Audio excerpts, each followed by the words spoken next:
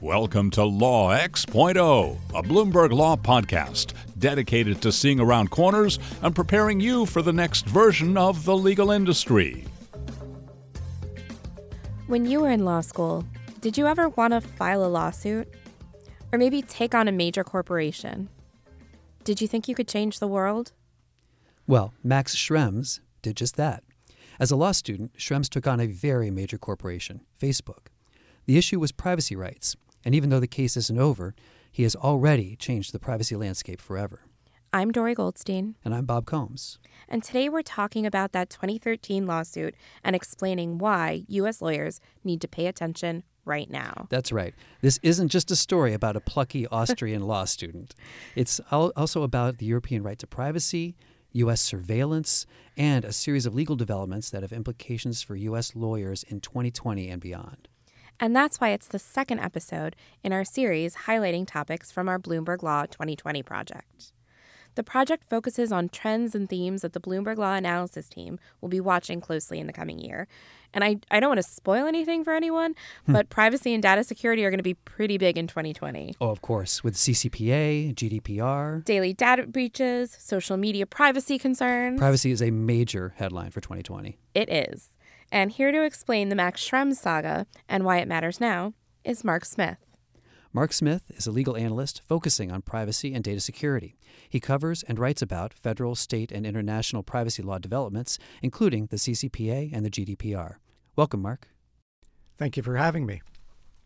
So, Mark, why did Max Schrems sue Facebook? What did he think that Facebook was doing that was so wrong?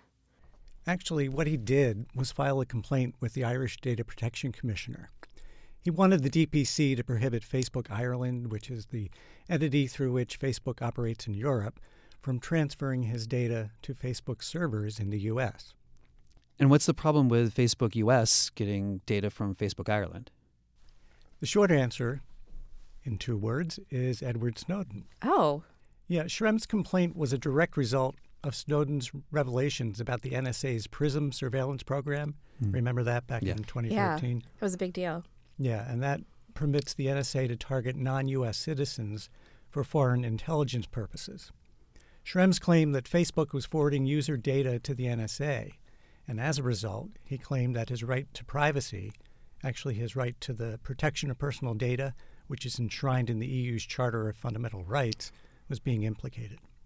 So I know this challenge has to do with the safe harbor, and it threw that into question. What is the safe harbor, and what was Schrems' issue with it? Okay, actually, your question should be what was the safe harbor? Oh, it is no longer. It is no longer. Okay, thanks to Max Schrems, I assume? Thanks to Max Schrems. Okay. Speaking about saving the world or changing the world. Yeah, the safe harbor was a framework by which private companies could self-certify compliance with certain data protection principles. It exclusively governed the transfer of personal data from the U.S. to the EU or from the EU to the U.S. So that's like a European user's Facebook profile where they've clicked and sending that from Facebook Ireland to Facebook US, Correct, right? Correct. For marketing purposes or other purposes? For any of the purposes any that of Facebook the purposes. wants to use with your data, yeah. Sure. And way back in the year 2000, the European Commission issued a decision saying that personal data could flow to companies who had agreed to comply with the safe harbor principles. And Facebook was one of those companies. Okay. Technically, Schrems didn't challenge the safe harbor itself. He was focused on the NSA surveillance part. But when the Irish Data Protection Commission rejected his challenge initially, in part it was because of the safe harbor decision issued by the European Commission back in 2000. And then Schrems took that case to the Irish High Court, which questioned whether the 2000 decision was still valid in light of the Snowden revelations. And the Irish court then referred to the question to the European Court of Justice, which invalidated the safe harbor in 2015. Okay, let's rewind one little second here. Sure. Oh, I want to make sure I understand this. So Schrems doesn't care how Facebook is justifying this. All he cares about is that the U.S. is getting his data. That U.S. intelligence has access to his data. Right. But the court, in looking at this question, said, hey, maybe this safe harbor isn't okay. Correct. And so now the safe harbor is dead. It is dead. Okay. Yes, it died in 2015 with that decision I mentioned. Okay. But the U.S. and the EU crafted a new and improved safe harbor that they call the Privacy Shield, and that happened in 2016. And with the old safe harbor invalidated, then did that mean that that Facebook could then rely on the new Privacy Shield then, right? Well, actually, after the invalidation of the safe harbor, but before the Privacy Shield was finalized, Facebook asserted that it was relying on a different transfer mechanism known as Standard Contractual Clauses, or SCCs for short.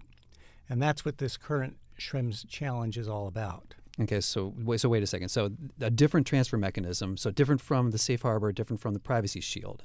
That's so correct. How many transfer mechanisms are there? Well, I don't want to get too much into the weeds, but there are a number of them. There are a few ways to transfer personal data out of the EU. But for purposes of this podcast, I'd like to talk about the current challenge involving standard contractual clauses. So what do you mean by the current challenge, and what are these standard contractual clauses? I have so many questions. That's fine. Now let's take your second question first. Okay, standard contractual clauses. Yeah, they are contractual provisions pre-approved by the European Commission that place specific obligations on data importers and exporters, and they also afford certain rights to the folks whose data is transferred under the contract.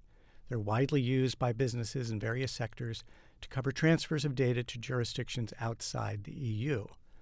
But the important point here is that unlike the now-defunct Safe Harbor and the new Privacy Shield, SCCs can be used in transfers across the globe. They're not limited to transfers from the EU to the U.S. Got that? Yes, I think so. So what about the current challenge? Okay, as for the current challenge, privacy geeks like me refer to this judgment from 2015, the one that invalidated the Safe Harbor, as Schrems 1. This new challenge, which addresses standard contractual clauses, is called Schrems 2, and it's currently before the European Court of Justice. Okay, so Schrems is now challenging these contractual clauses and seeking to invalidate those too. Well, right? Actually, no. Okay. in a way, Schrems is agnostic to whatever mechanism is being used. He keeps harping on the government surveillance aspect, and he's only concerned with his data getting into the hands of law enforcement. Remember, this isn't a class action. Okay. But Schrems is challenging Facebook's reliance on SCCs.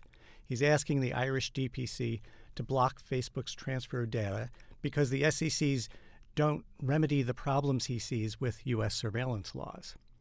He's not asking for the invalidation of SCCs altogether.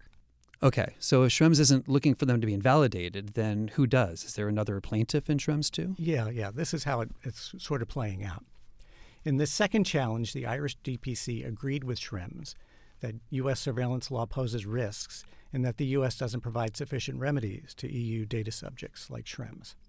So thinking that the SCCs might need to be struck down altogether, the Irish DPC referred the matter to the Irish High Court, which essentially agreed with Schrems that SCCs do not afford adequate protections in light of the U.S. surveillance regime and the lack of judicial redress. But given the impact of those conclusions, and to make a very long story short, the Irish court referred the matter to the European Court of Justice. And what did the European Court of Justice do? Well, they heard oral arguments in the matter last July 2019, and recently on December 19th of 2019, the Advocate General issued an advisory opinion, which is not binding on the court, but it's merely a recommendation. Okay, and the Advocate General's opinion, what did it say? First, the good news for business is that it said that SCCs are valid data transfer tools. He determined that the adequacy of the U.S. legal regime, or any other country's regime for that matter, does not affect the validity of the clauses themselves. Rather, the validity of the SCCs depends on the soundness of the safeguards provided by the clauses. Remember, SCCs are used by companies worldwide. It doesn't make sense to invalidate them for transfers to India, for example, just because the court has issues with U.S. law. Okay, so that makes sense, but I heard you refer to the good news for business, and I feel like that means that there's some bad news too. Well, bad sounds so judgmental, don't you agree? A little bit. Let's say that there's a but. Okay. So even if the clauses themselves are okay, which is what the AG was saying, the data exporters, that's the companies in the EU, should take into consideration, quote, all of the circumstances characterizing each transfer, close quote. That was from the opinion. So that would include something like looking at the sensitivity of the data. Okay, so the AG is really recommending a case-by-case assessment. Precisely. Yeah, so it leaves me wondering, what's the point of having quote-unquote standard contractual clauses if you need to make a case-by-case assessment? How does that standardize anything? It's adding a layer of due diligence. And there's also a second but. Okay. Even if the clauses are okay, and even if the data exporter thinks everything is good based on an individual assessment, the Data Protection Authority in the EU member state has an obligation to intervene if it receives a complaint from a data subject and concludes that a given transfer does not afford adequate protection. Why is that a problem? Well, there's the potential for conflicting decisions from different member states. Let's say Company A uses SCCs in one contract to transfer data from Sweden, and all of that is hunky-dory. But the same company uses SCCs in another contract to transfer data from Greece, and the Hellenic DPA finds problems. Okay, so while we're waiting for the court to rule, what should U.S. attorneys learn from all this? If your company or your clients have used SCCs in various contracts, now's the time to take an inventory. You want to be ready to access those contracts and be ready to revise them depending on how the ECJ rules. And even if the court rules that all's well and nothing's going to change, I wouldn't advise you to get too complacent. The European Commission has already announced that it's revising the SCCs, but it won't release the revisions until after the ECJ releases its judgment. So I think it's fair to say that your contracts will need updating one way or another. Thank you, Mark, for joining us and for explaining all of that. If listeners want to follow more of your work, where can they find you? My Twitter handle is @Smith_cyberlaw. That's @Smith, SMITH, _cyberlaw, CYBERLAW. Or you can find me also on LinkedIn. I still can't believe that all of this started with a law student. Okay, Dory, did you want to sue anyone when you were in law school? I wanted to sue everyone. Join us next week for the next episode in our Bloomberg Law 2020 series. If you want to read the rest of our predictions for 2020, visit pro.bloomberglaw.com/Bloomberg-Law-2020. You can also follow us on Twitter. I'm @Dory_Goldstein. That's DORI_GOLDSTEIN. And I'm @Robert Combs DC. That's ROBERTCOMBS DC. You've been listening to Law X.0 from Bloomberg Law. For more Bloomberg Law analysis, visit news.bloomberglaw.com/Bloomberg-Law-analysis.